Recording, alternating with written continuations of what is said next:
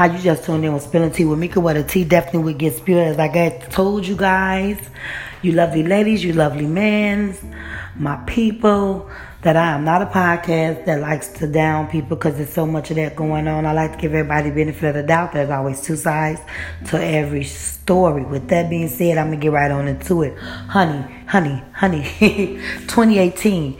Did y'all see it? Did you hear? Did you go to the Shade Room? Did you go on Cardi B page when she said that the Shade Room be shading her?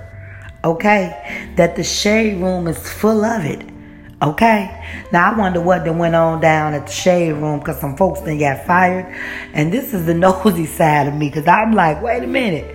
Carly went in on the Shade Room. Now, I love the Shade Room. They mess with me. I mess with them. It's certain stuff that I just don't like to talk about because if it's close to home, I ain't touching it. Because you got to know how to make friends out here when you coming into this business. You can't be blasting everybody, like T.S. Madison said, when Kanye was coming in and they was just blasting everybody. You got to see these same people. So you got to kind of be like, how to be humor about it and keep it going. So certain situations I don't touch, but I will pass it to the Shade Room.